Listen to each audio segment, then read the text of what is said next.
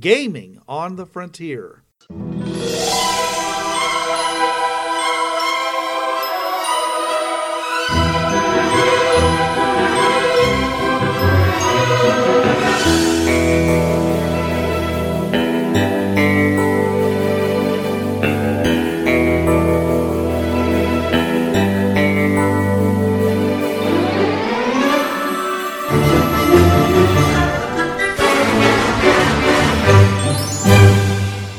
Now, your hosts. This is Bruce. This is Trav. This is Jonathan. Welcome to Gaming on the Frontier, your podcast of when you live in Mama's house, you gotta play by Mama's rules. You said we had McDonald's hamburgers. This ain't a McDonald's hamburger. You wait till you get home and talk to your father. Okay. Welcome to Gaming on the Frontier. This week we are talking about all of the groups that are associated with your PCs. And are they helpful? Do they hurt you? And from a game design standpoint than rather players, but certainly players can be involved in this. How to make sure that they actually are beneficial and not. Okay? And of course it depends on your game, because each game is going to have different associated groups. And usually when we talk about associated group, it's not just like the guy who run, the 7-Eleven that you all go down in the middle of the night and, buy the Ripple. We're not talking about those, just your everyday merchants and things like that. We're talking about the power structures, the overarching, especially if you are considered part of an organization. Those associated groups, how do they affect you, and is it a good thing or a bad thing? Again, this is the phrase that I have been telling my players, because it seems a lot they're wanting to do this, and it's the line from the old Justice League comic: when you shake hands with the devil, keep your other hand tightly on your soul. Right. Which did not happen. I mentioned this before, and that's exactly what you said, and that did not happen. But fortunately for them, the campaign ended before I had a chance to collect that soul, because that was coming. That was definitely coming. And again, it's every player. Oh no, I'll be able to get out of that. Oh no. They just assume that they'll get tired of their existing character and they'll just bring in a new character. And if the character gets harvested after that, it's really none of their concern. That's another problem with our modern gaming, which is that people don't play characters for the long run. A lot of times they're just playing a character. It's the Darkness Rising gamer with the I can do this all day mentality. Yeah. But I mean, they literally 2 or 3 adventures with one character and they're ready for a new character. So that's how they get out of that. Now, one of the ways of avoiding some of these problems, like oversight and stuff like that, where basically the agency that wants to embed an advisor in your group or things like that, is that what you ask them to do is you say, look, he says, just give us a budget, and we'll go ahead and we'll do the job. Pay us up front what you want us to do, and we will complete the job, out of that budget. Whatever we don't use, we get to keep, and it's our pay. And that way you have all the control, because they're writing the money off, assuming of course that you actually do complete the mission. They're writing the money off, and it's literally in your hands. And it solves a lot of problems where it's like, we need X number of horses, we need X number of wagons, we need these potions, we need all this stuff like that. They're like, well, I don't know if we really think that you're going to need all that stuff. It's like, no, you give us X amount of dollars, we'll go to the local farrier, we'll go to the local alchemy shop, we'll go and do whatever. Okay, it's you were going to pay us all this money anyways. Yeah, that's the option I would use for like a Cyberpunk or anything where you're dealing with a corporation or megacorp is like, just pay us this much, we'll make sure it's done, Don't worry. Especially since most of the time these are going to be like, shadow ops where they don't even want to be affiliated.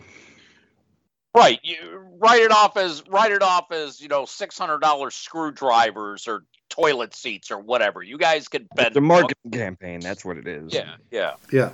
Well, but see, it also saves you the problem that you're not getting into a situation where they provide you equipment that is substandard because they owe somebody a favor or something like that. Okay, you're not going to buy that $600 toilet seat unless they need a $600 toilet seat. Okay, so you're going to go in, you're going to do your negotiation. Now, of course, this assumes that it doesn't take forever. But I'm just saying you can usually get much better value for your money if you do it because you know exactly what you need. Or as the events change and your needs change, you have the money to go and make the changes without having to send it through the IDA in triplicate up and down the committees to be approved through the budget process. Or the Bureau with, their rigmaroles. Oh, you got to wait. And we got to get, Robertson at the lab to make it. And yeah.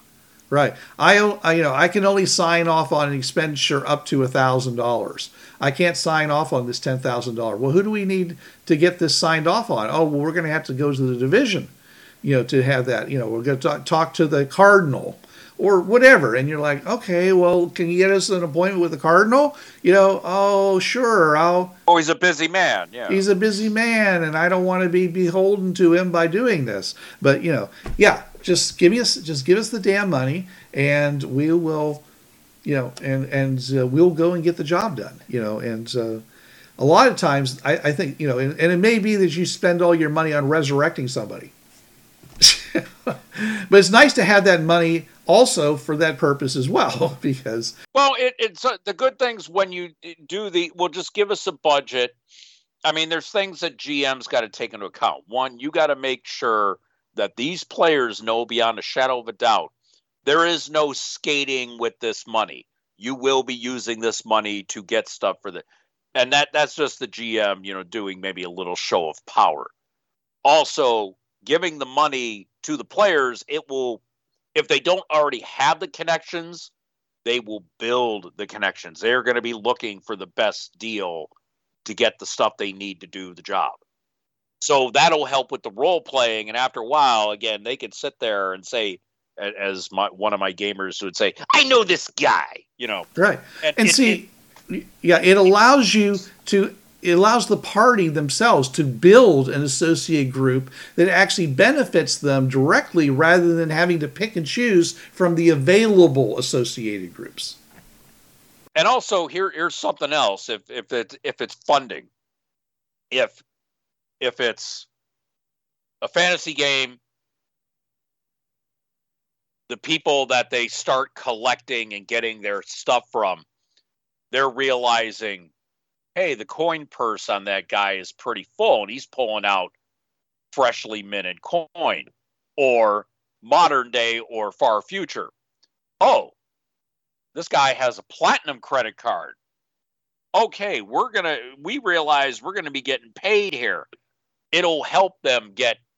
I have a Travism, and it's something I came up with in college. There's only two things that count in life: image and results. You get one, you get the other. You lose one, you lose the other. And so that means if he's this guy that they know, and this guy sees, hey, wait a minute, these customers now have the platinum credit card or the gold one, or they got, fat coin purses and they're walking in my shop. They're going to do what they can to help these people out, and it'll grow because, return customer. Oh, and he still has that platinum and black credit card. Okay. How can I help you today, good sir? Would you like a free complimentary drink? And just, it helps build that rapport and the networks for the players. And because they're realizing, I'm going to get paid today. Yeah. So it helps with, what is it? Networking. That's the term I was looking for. Wow. And I'm drinking tea here, folks. There's no. But yeah, it'll help the players motivate them to build these networks. I've had to do that even with Bureau games, because all my players by now know about the Bureau. They know that if I'll run a campaign every so often down the road, but they still know the Bureau, the deep pockets. But I still have them cultivate their networking capability. I put it on them. Okay, yeah, you have the money, but you need to find out where to get this. And I've had players, they said, well, I have some black market dealings. I can, Okay, fine. You got the blood. We're going to trust you to get us these weapons cheap. Good stuff cheap. Yeah. And it's a building exercise for them. If you do this, give them the budget, do that. Just, excuse me. With Unita, I kind of let them know off the bat, you have to make do with what you have and get stuff from while you're out. You are 1,000 miles away. You can't go crying back to mom. I let them know that off the bat, that it's like, you have to learn to cultivate networks and connections and agents and free agents. And if you have that base amount, you have to work from there. I make them work for it just because it helps them grow organically is the term. Yeah. And it always amazes me in a game like Bureau 13 or in a game like Fringeworthy and such, where where the players and their characters do nothing to try to develop good rapport with tech services. It's just like, okay, I got a requisition. How soon can you get that for me? I don't know. Probably most of it next week. Some things may be on back order. Might have to special order some of that stuff. Not, oh, hey, Charlie, since you need this like in a week? Oh, I don't know. It might cost you extra. You got the money for that? I might have to, a relationship rather than just these people that are just, You're not treating them as a commodity. Yeah. Yeah. And they seem to always do that. I've tried so many times to to do that, and sometimes I do it by pissing them off, because like I'll send them on an adventure where they're supposed to use some piece of equipment that's been designed by tech services, and it's experimental, and so it's got quirks, and but the point is that when they come back, after using the equipment, if it had problems, well, then tech services is going to be very apologetic about it, and they're going to say, well, we're going to try, we owe you one, we're going to try to do you a solid the next time you ask for something. So and maybe somebody will actually ask the name of somebody who works there, rather than let's tech not go services. Crazy here. I know. Get to know NPCs. You're talking crazy talk. Yeah. Talking about your reoccurring NPCs. Let's not know who they are. Every single time I have a list of NPCs, and I'm like, of course, I have the problem that I keep forgetting certain people's names. Oh.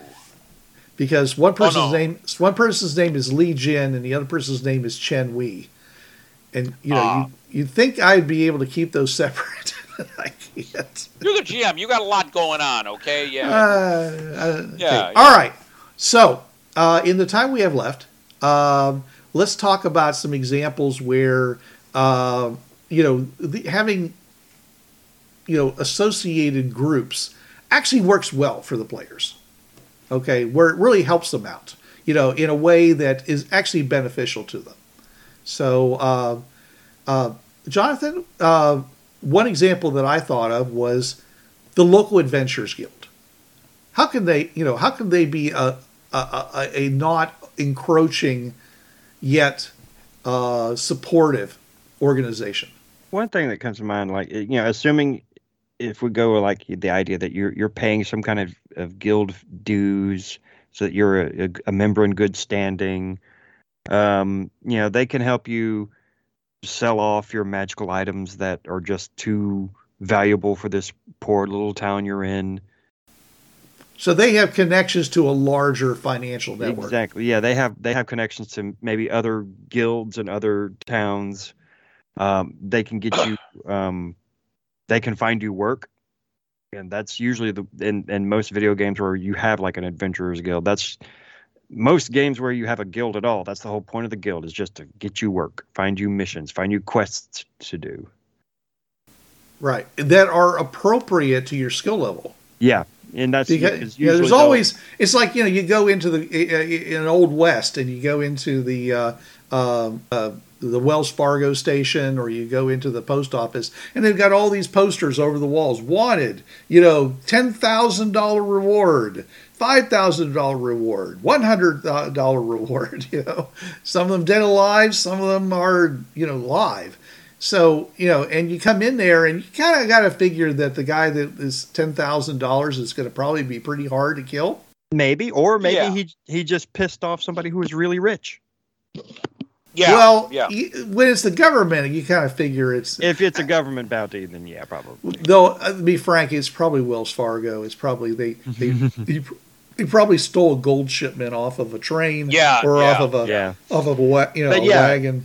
Yeah. The idea is that the bounty amount should clue you into how difficult they are, but that's really no guarantee, because the $100 bounty could just be the new mass murderer just getting started.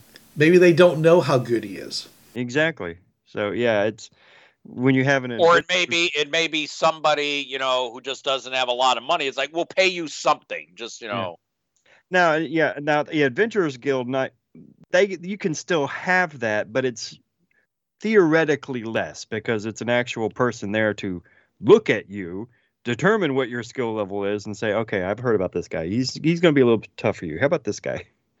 Yeah, maybe you should get yourself a wizard before you go after the djinn. Yeah.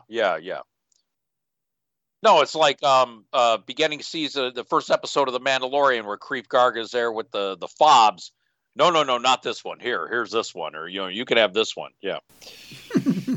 Right. And that, I think that's a good example. That is kind of like a local adventurers guild. Yeah. Yeah.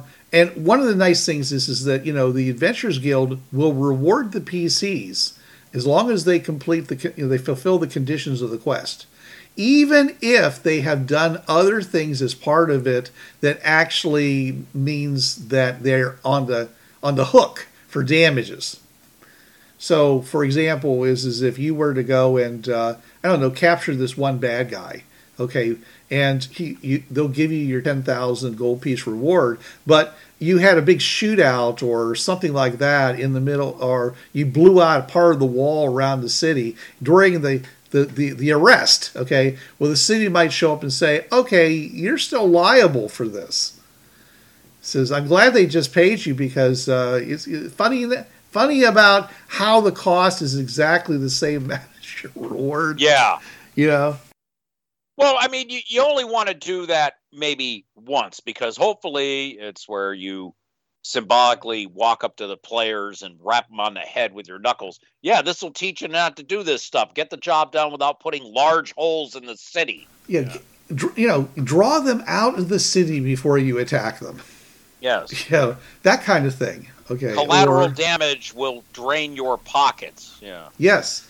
But the fact is that they can be a source of money, and if if you really don't want to pay the city, you can skip town at that point, and knowing that you can't come back because they're now going to be looking for you. You're going to have your fellow guild people looking for you. Yeah. Well, it could happen, right? But the point still is that you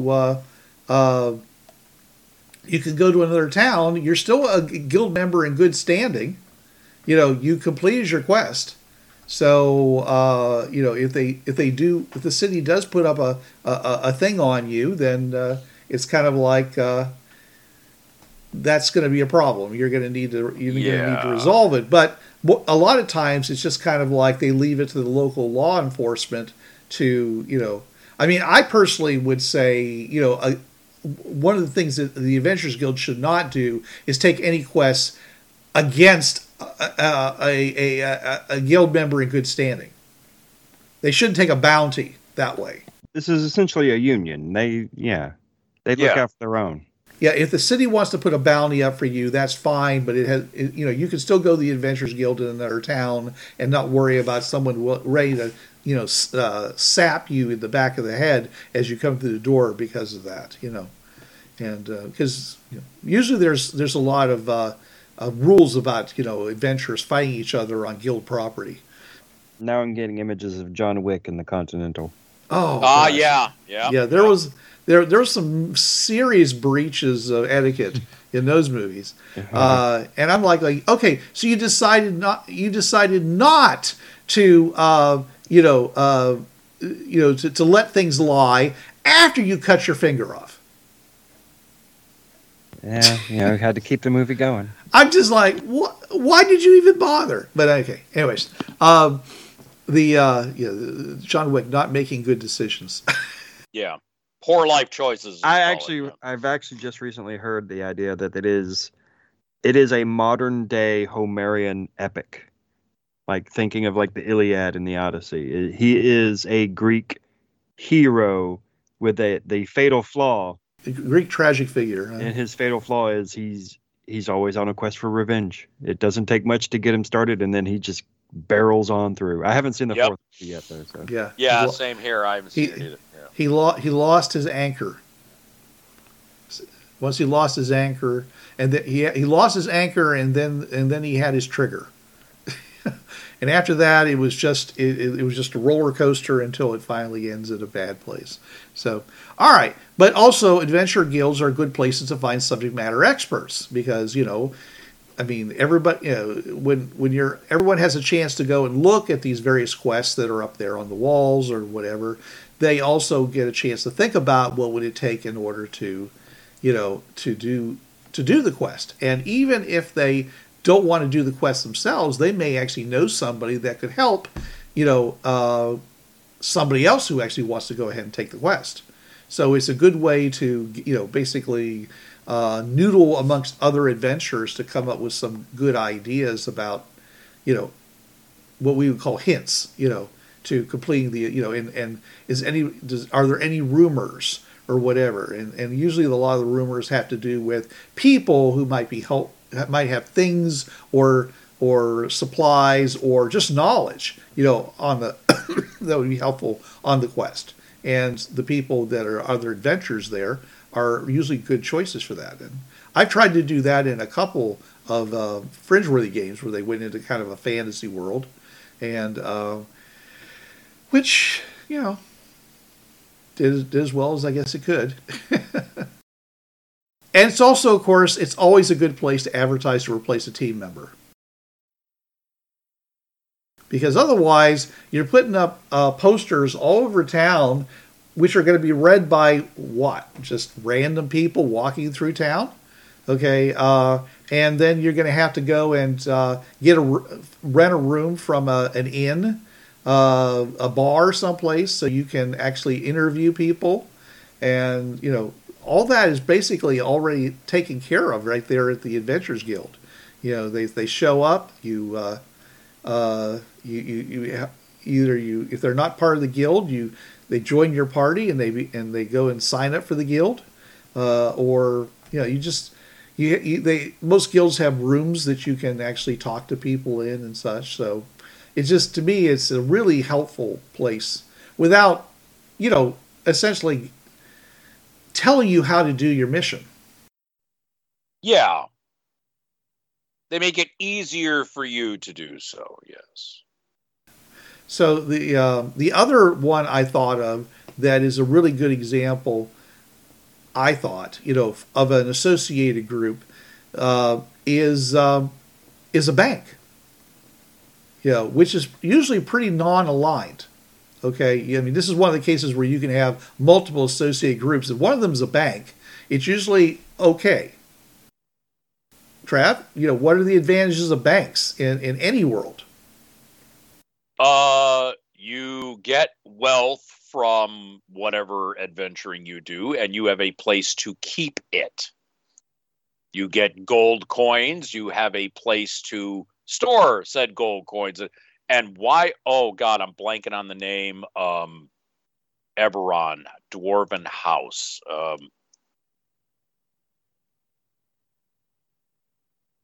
and I'm blanking, folks. Forgive me on this. Okay, I don't know. I'm not that familiar with the Eberron. Kundaric. That's what it is. The dwarven house in Corvair in the Eberron setting is House Kundaric. And what they do, they run the banking systems in Corvair and, Stormreach and whatnot.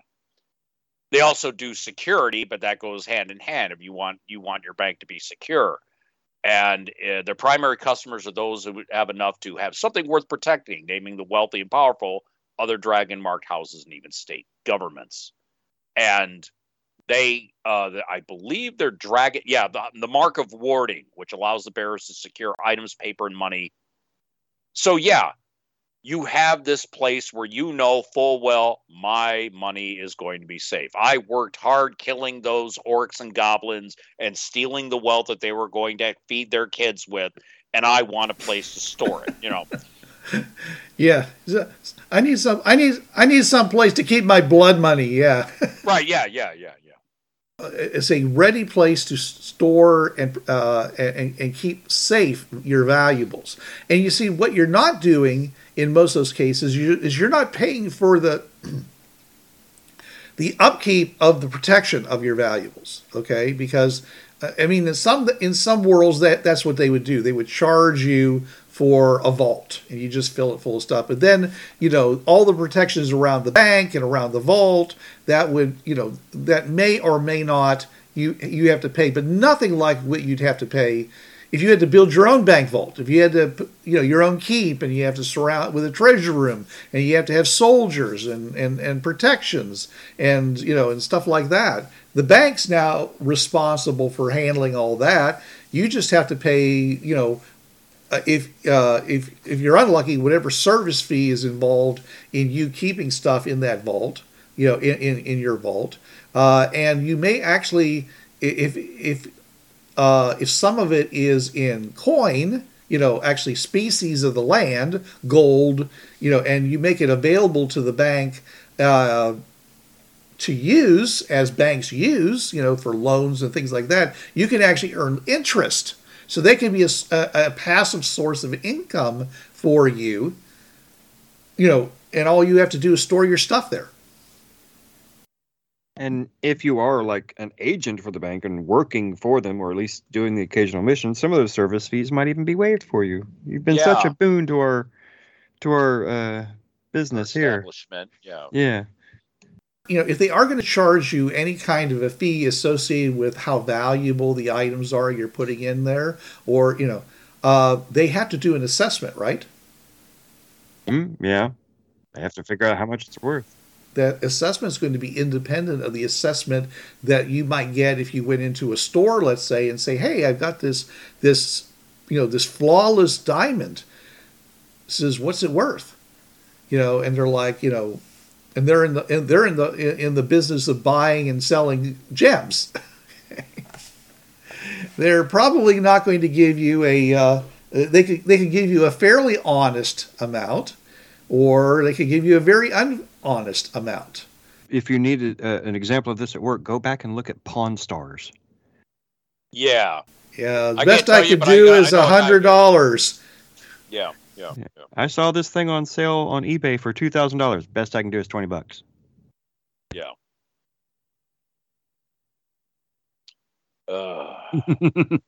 And sometimes they were being really honest about it, but sometimes I really wondered. But sometimes they were honest. Sometimes they would excuse it like, well, I don't know if I can sell it immediately. It's going to sit on my shelf, taking up space, and it's like, and then the person who buys it's not going to buy it for the top price. We're going to have to negotiate down. It's got this minor little mark on the corner here that doesn't really affect anything, but still. Yeah, so I can't give you anywhere near market value for it. So yeah. So anyways, and I mean, in a lot of like D&D type campaigns and such, gems are, once they've been valued, are essentially treated like real money, like gold, pieces and such. So so having an independent place to get your valuables valued at before you then go out to the stores and such to sell them or trade for, I'll give you these 3 garnets for that potion of extra healing, kind of thing. It's, and they say, well, your garnets are only worth 300 gold, and this is a 1,500 gold. No. The Bank of the Exchequer has certified that these things are worth 500 apiece. So that is, that's a fair value for something we know you're already marking up. So, and then you look and, I can take my business elsewhere if you're, doubting the Exchequer. No.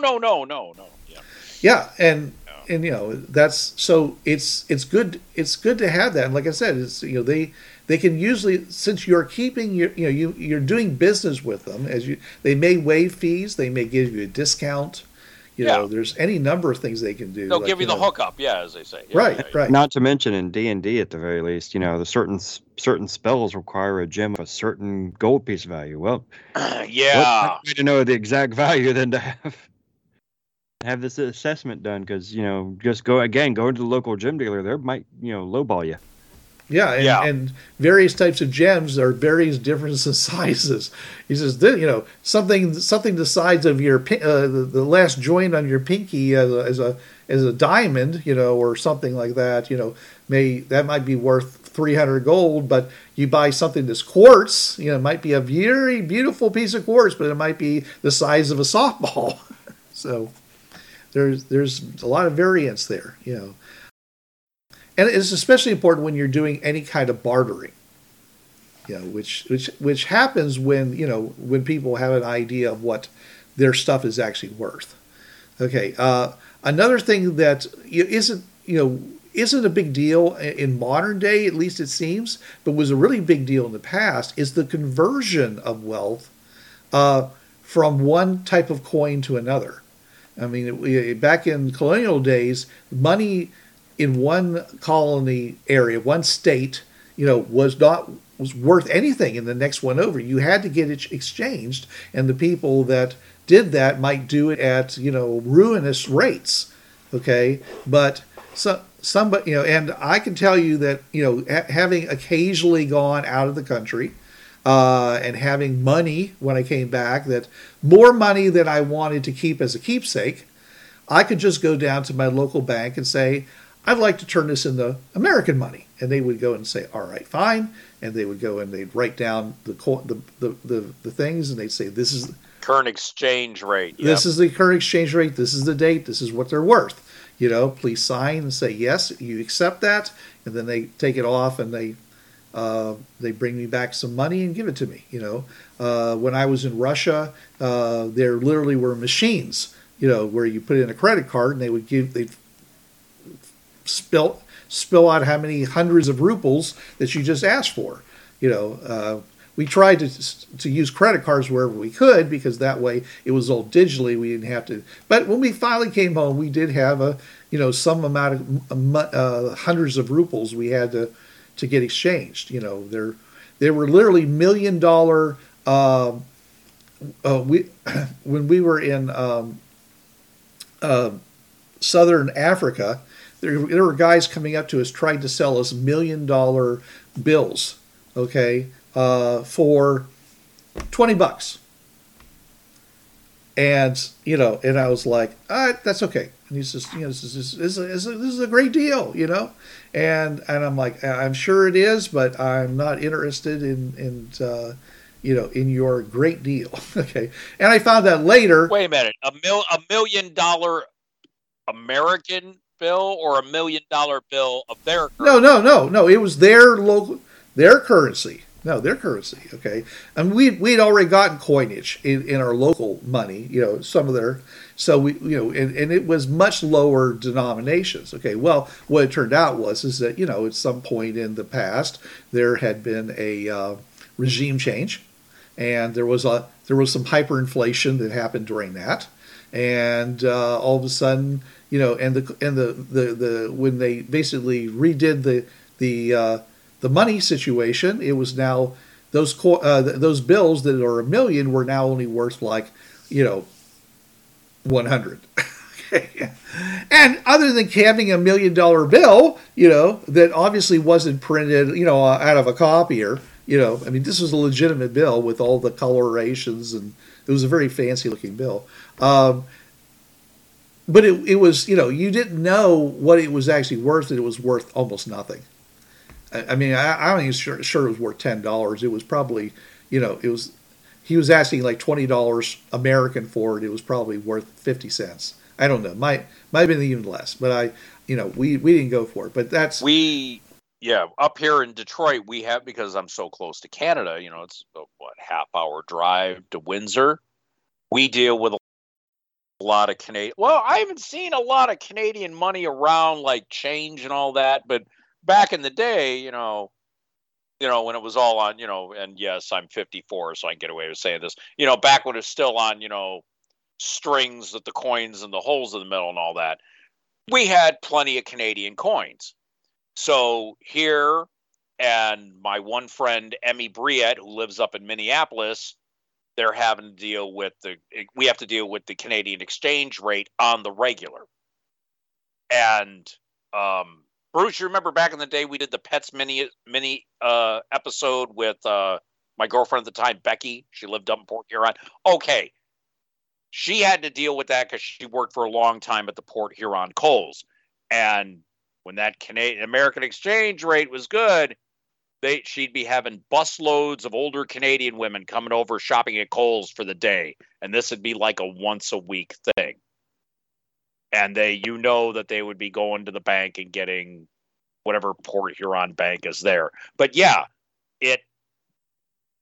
the exchange rate, and of course in fantasy, you would have the thing of, you're not going to find the current coin of the realm in these dungeons you go in. These dungeons are old structures. You're going to have coin from either previous kingdoms or other kingdoms altogether. So you're going to have to go and say, okay, we got these coins. We found them in the dungeon that's 5 miles outside of town. Are they the same? Can I get a decent exchange rate? Do they have the same percentage? Right, yeah. And, of course, you got the guy who, puts it in his teeth and, yeah, it seems good. But, yeah, you're going to deal with that a lot in fantasy just because of the old coinage that you would find in the dungeon, the crypt, whatever. So yeah, having a bank handy is good just for finding out we just looted this dungeon. What do you mean it's all worthless? We almost got killed for what? But at least you have that there, and you're going to get with a bank a reasonably fair deal. They just got to deal with like the economics and the politics of the land and the adjoining kingdoms and all that. They're still beholden to that, but you're going to get it a lot better than going to some guy and, what do you give me for these coins that I got in a dungeon? If you have that bank, at least you're going to have a better chance of getting a decent amount. It's just they still are beholden to the economic laws of whatever lord is running the town. There was something else about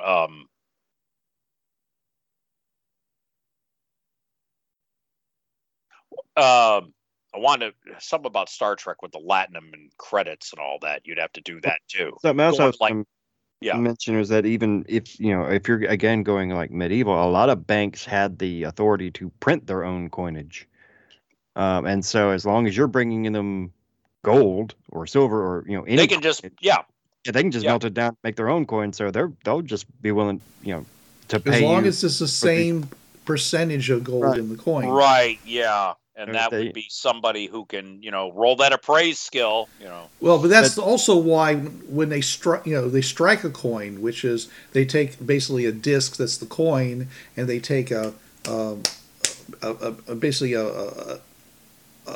it's a bas relief made out of metal, and they take it and they strike it. They hit the bottom of it and imprints it into the face of the coin, and it has things like this is so and so pure. This is, and it's it's been certified by this bank or this whatever. So you can say with some confidence that this coin is in fact what it is, because it's when you strike it like that, it's a it leaves a deep groove and stuff like that. Someone has to put a lot of effort into counterfeiting that. Not that it doesn't happen, but that's one of the reasons they struck coins rather than cast them, was because that way they could they could make these kinds of changes and such. You say this group over here is this percentage, this group over here is that percentage, and you could have different things to strike them with, even though everything else, the actual molding of the slugs were using the same apparatus. One of the really greatest things about putting your money into a bank where if there is a state, national, or especially a world banking system, is the fact that they can issue you a line of credit. They can, and that, or basically saying, we have X amount of money in our bank. And then you can go and take that to another part of the world and go to a bank there, and they will give you credit for that. And you can use it like real money without having to carry thousands of pounds of specie, vast distances, as part of your adventuring. Yeah, if the bank you're working with, even if there isn't a national or a banking system, if it's a big enough bank that it has a reputation for always supporting its we will honor this credit. Yeah, it's letters of credit, then yeah. That's because now, instead of you carrying all, I have characters that have, it had thousands of. We're like, can we buy some, holes of, portable holes? Okay, so you're going to spend 30,000 gold pieces, so you can pour your gold into that. Okay, so it's only going to weigh 10 pounds instead of the thousands of pounds it would weigh otherwise. Okay, so but you're still having to pay all this money to be able to. You're still paying money to cart it around instead of having literally something in a tube like a scroll case that basically says you've got 1 million gold piece credit based upon the Duchy of Grand Fenwick, and you can take that anywhere because the Duchy of Grand Fenwick, is a world renowned silver producers, and they're not going to they're not going to go under anytime soon. So.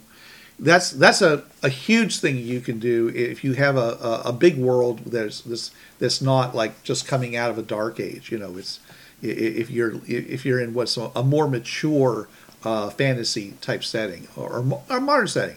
That just reminded me that even if you're not dealing with a bank, a large enough kingdom, the king's treasury might be able to provide a lot of these same services.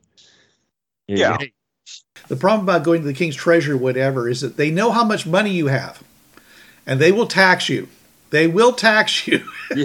This is true. You will not be able to avoid the king's tax this way. But hopefully, if the king's even letting you use his treasury, then or her, if it maybe you're on good terms.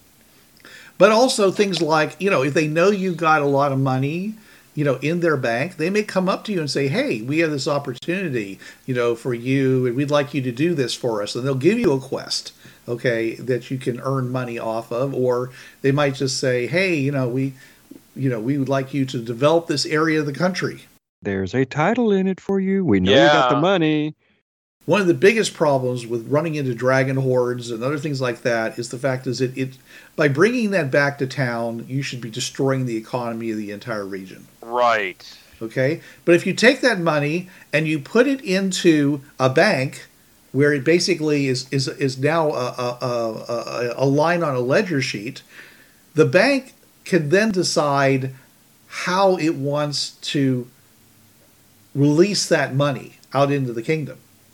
Maybe it'll start building, more public works with that money, okay, and give you more money back for it. The point is they now have the specie to do it, and they can basically use it without crushing the economy. People who know how to use money can do a better job than a bunch of adventurers. who are honestly, let's be honest, probably going to just throw a gigantic kegger at the tavern when they get back. Well, yeah, yeah. Yeah, yeah. And hey, there's nothing wrong with one giant kegger at the tavern, okay? No, there's not, especially If you do it every week, then suddenly, there may be a problem. when you host a month-long kegger, that's thing a little weird. Well, first of all, there's not going to be any alcohol for a 100-mile radius anyways. That's why it only lasted a month. Yeah. They literally ran out. They were, they were sending adventurers out into the hills to find blackberries so they could stomp them into, take dwarves with the bigger feet and stomp them into something that could turn into wine. Yeah. Okay, but let's say, a bank, because they actually know how to handle money, are usually much better places to keep it and keep the economy safe, so you don't suddenly find out that that $1,500 potion of extra healing now costs you $5,000, because of course if you start spreading that money around, these people are you spend it, they want to spend, everybody wants to spend their money.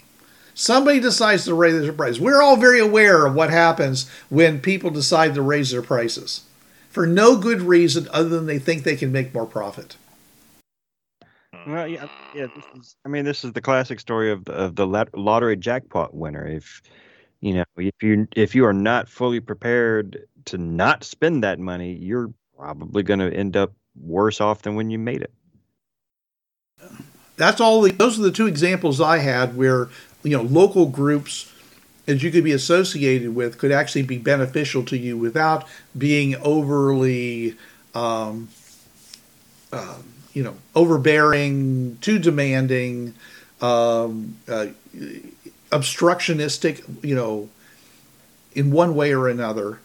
Can you think of any other groups any other organizations that adventurers or players in various games could be affiliated with? I'm going to tell you this, Bruce, that coming up with the bank idea, that was out of left field. I didn't see that one coming. I was like, a bank? Okay. And then I'm looking at this going, oh, yeah. So tip of the hat to you on that, sir. The one thing I can think of is like an organization that has one very specific, very narrow goal. And as long as you're pursuing that goal, they will provide you, again, some of these similar backup information. But anything you're doing outside of that one specific goal, they just don't care. Not our purview. Coming up with the example of that, the only one that screams to my mind right now, but I can't speak with confidence on it, is again from Starfield. The whole point is you join this group called Constellation, and their one goal is to explore the universe.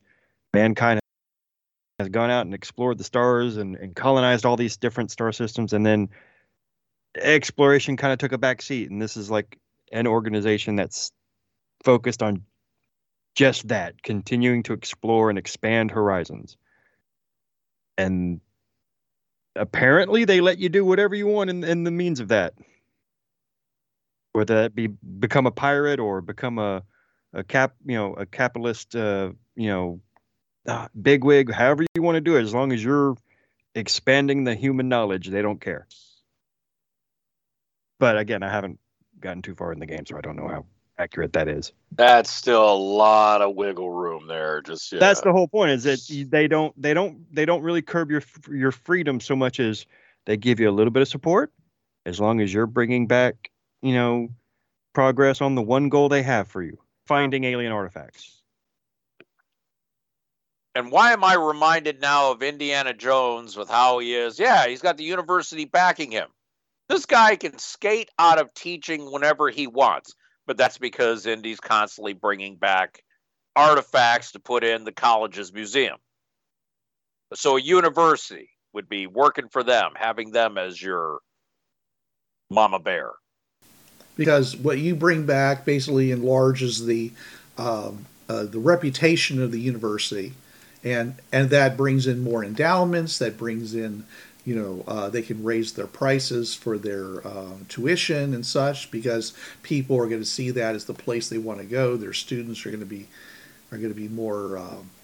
As long as you don't get Dr. Jones for archaeology, because he's always going to be having a teaching assistant run the class while he's elsewhere in the world. Yeah. You got to assume that that Dr. Jones's teaching assistant is just top of the line. Yeah, it'd have to be. Because, otherwise. But yeah, once you were saying that, Jonathan, about, you can do what you want as long as you're further in. First person came to my fedora and bullwhip. Yeah, that's how he is. Why this man would have a job any other, really? Nope. It's because we got three Christian artifacts there and back in the museum. Yeah, okay, let him go. He's gonna bring back. He's technically on the faculty, but they treat him more like a guest lecturer. Yeah.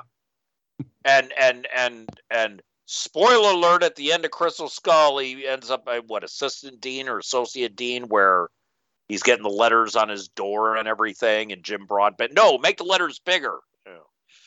So he ended up getting a full position on the staff, and presumably because he retired from adventuring. Yeah. Right, exactly. And then the new one comes out. All right, I have one last example, which is really, as you put it, Trev, left field. Okay, I highly recommend the movie because it is a movie, and it's called The Pope's Exorcist. I think I may have heard of it. It's really well done, and I swear that the demon is being voiced by the guy who did Golem. Andy Serkis. Oh, okay. Andy Serkis, yeah.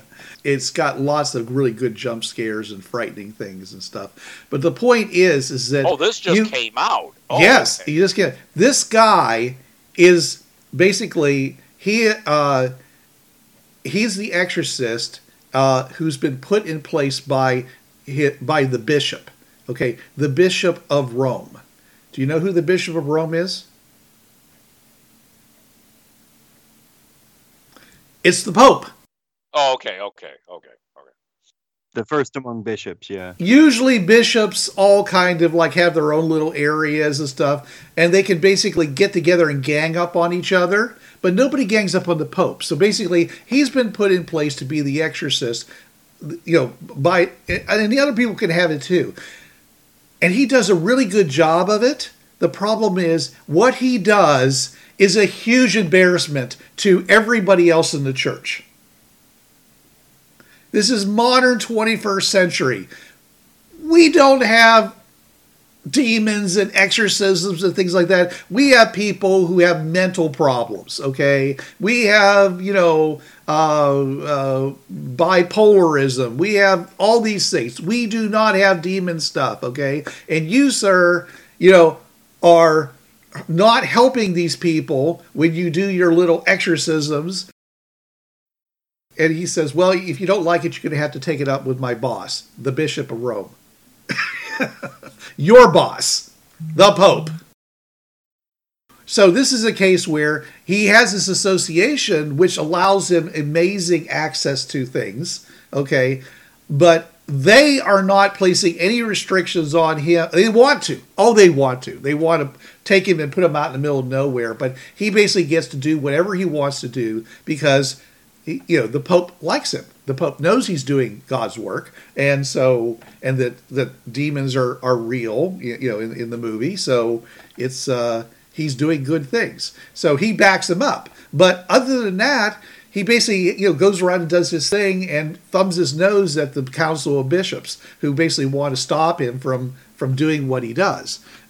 So this is my last example where we've got a group that he's associated with, and they want and theoretically they would be really overbearing on him, but the fact is that they can't touch him.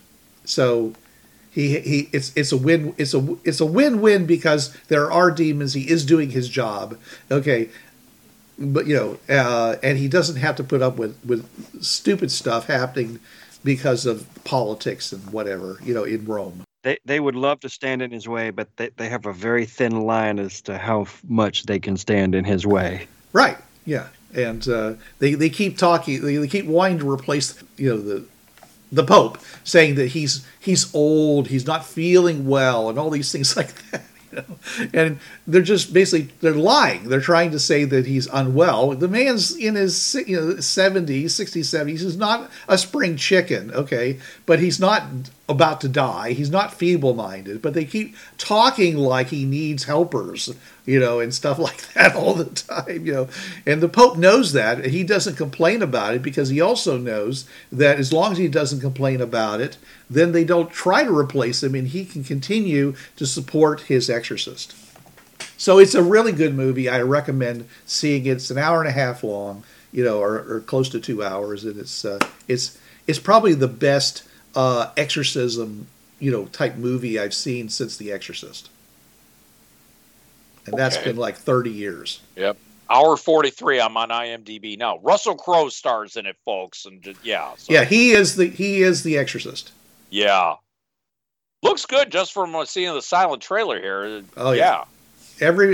All the actors are and the kid actor, is just phenomenal. They're all pretty amazing.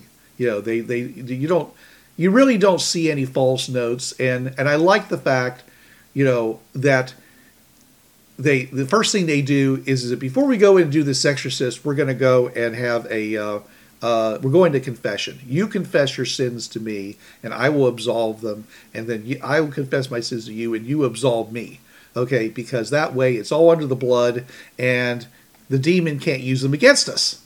These people are not saying, I'm the great exorcism, no demon can stand before me. They're all very humble. It's completely in line with, I'm just a man working for the Lord. Let's do this. That's right. And I'm not going to give you an edge if I can avoid it. And he keeps telling them, just don't give them an edge. Don't tell me everything.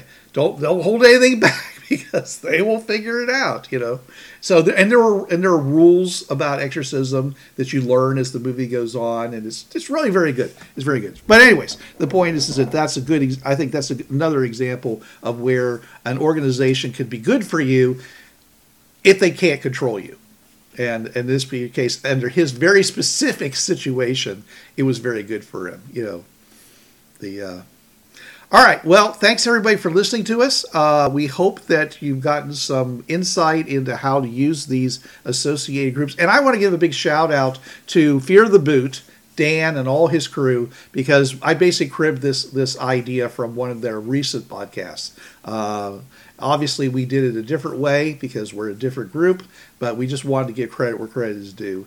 And thanks all the people out there that are doing all these podcasts and basically spreading the better ways and how to bring the awesome to your table.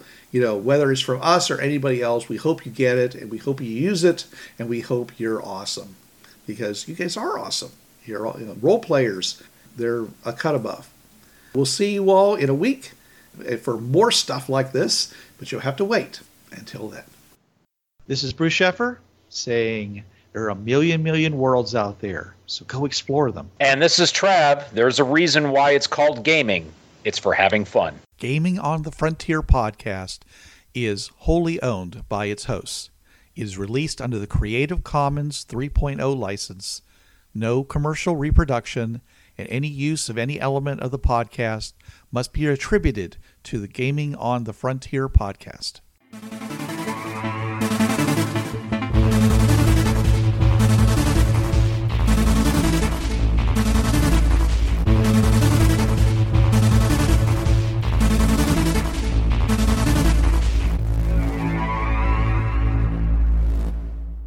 Hi, this is Trav from the Travcast. Listen to me Tuesday nights, 8 to 10 p.m. Eastern on listen.dementiaradio.org:8027.